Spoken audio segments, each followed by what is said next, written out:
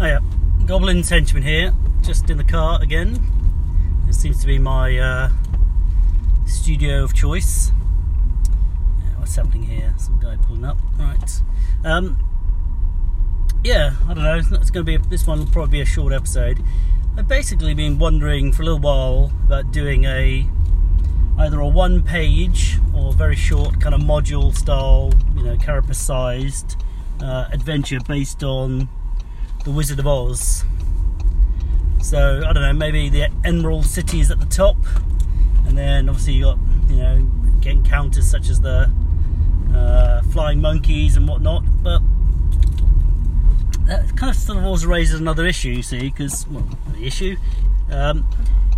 Basically, I've been wondering whether I should stick closely to the film, which probably most people know, or have a look at go closer or mine the some of the what do you call it, the book.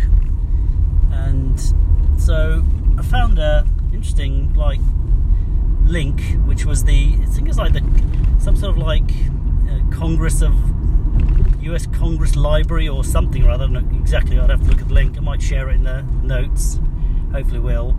But where you can read the first edition online, and it's actually quite a short book, so I read it online. It was sort of interesting. The original illustrations are also very interesting. I thought, the cover illustration kind of made me think it might be a bit naff. I don't know why. I didn't really like the lion, but actually the illustrations are quite groovy, kind of some Art Deco-y thing. Anyway, I don't know if you have any strong views out there about The Wizard of Oz. Personally, I think when I read the book, I actually thought where the film decides to end is probably better than how the book finished. I thought the book kind of was like, oh yeah, we better do another lap because we need to figure out something. Spoilers for the Lion's legacy or something. Anyway, I don't know. Do what people think. Do they think that's going to be fun? I can't imagine people won't think it's fun, but don't know if you have any particular bits from The Wizard of Oz that you like that could be incorporated. Generally, digging the vibe, not digging the vibe. Do you think it would work for a, in the heart of the unknown style adventure? So you have maybe a hex flower for terrain, hex flower for encounters, and possibly a hex flower for wacky things that can occur in Oz, possibly. The thing is, what I wasn't sure about is, do I want it to be like a one-shot where you have 4 players: Dorothy, the Tin Man, the Scarecrow, and the Lion. So they're the sort of, I don't know, Toto? He's probably not big enough to be his own character, surely. And for them to have, certain abilities. And what's interesting, of course, is, the Scarecrow's after a brain. But actually in the book he's very smart. He's the one who often solves the problems. The Lion says he's not very brave, but actually he's very courageous. He's willing to sacrifice his life for his friends against these weird bear tiger people. And the Tin Man is incredibly caring. He doesn't even want to squash a beetle. Spoilers, everyone. So that's an interesting angle. So actually, should they actually be, for example, should the Scarecrow actually be deficient in intelligence, or actually should he have special intelligence points which he secretly has and spends? That might be more fun. The other thing that's interesting is actually, I was reading this online. Now, in the film, everyone has a mirror. So there's 3 farmhands at the beginning of the book, and each one of those are the Scarecrow, the Tin Man, and the whatever he is, whatever the other guy is. And there's a kind of mystic who's actually the Wizard of Oz, and it's all a terrible, kind of almost a terrible dream, isn't it? She's not really in Oz, whereas in the book actually she really is in Oz. Now, the only person who apparently doesn't appear to have an actual mirror is Dorothy. And I think some people say, I guess it depends whether you believe in the book or the other way around, but in the film everyone has a mirrored character apart from Dorothy. So the Wicked Witch is the old bag who wants the dog euthanized.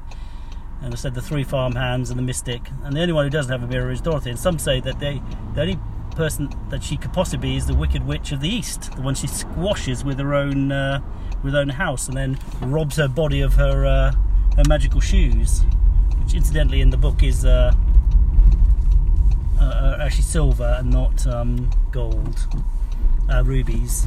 So, what else from the book that I thought was interesting? You know, they travel to different regions of Oz, and they all have like sort of kind of colours that represent the munchkins that live there, kind of thing almost.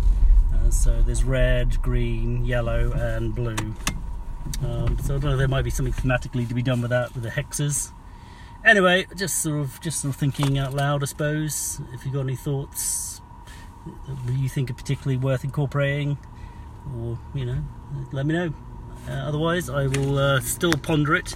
Yeah, and the other thing is, I was just going to say, so do they have those as NPCs? As characters that you can play, so you get to play one of those? Or would it be better to have them as actual encounters?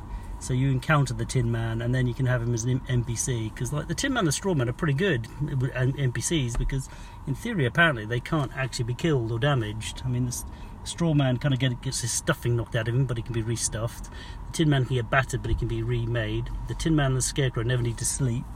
The Lion has that kind of terrifying roar as a special ability, and can carry people.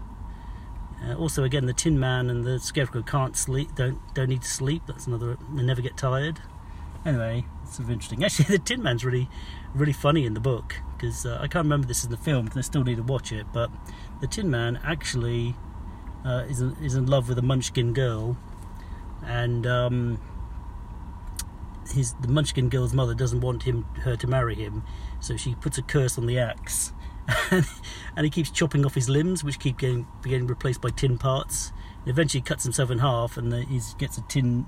He even cuts his own head off. Anyway, he gets put back together, but he no longer has a heart, and that's why he needs a heart, because he can no longer love without one. Although, of course, as I said in the book, he's incredibly caring.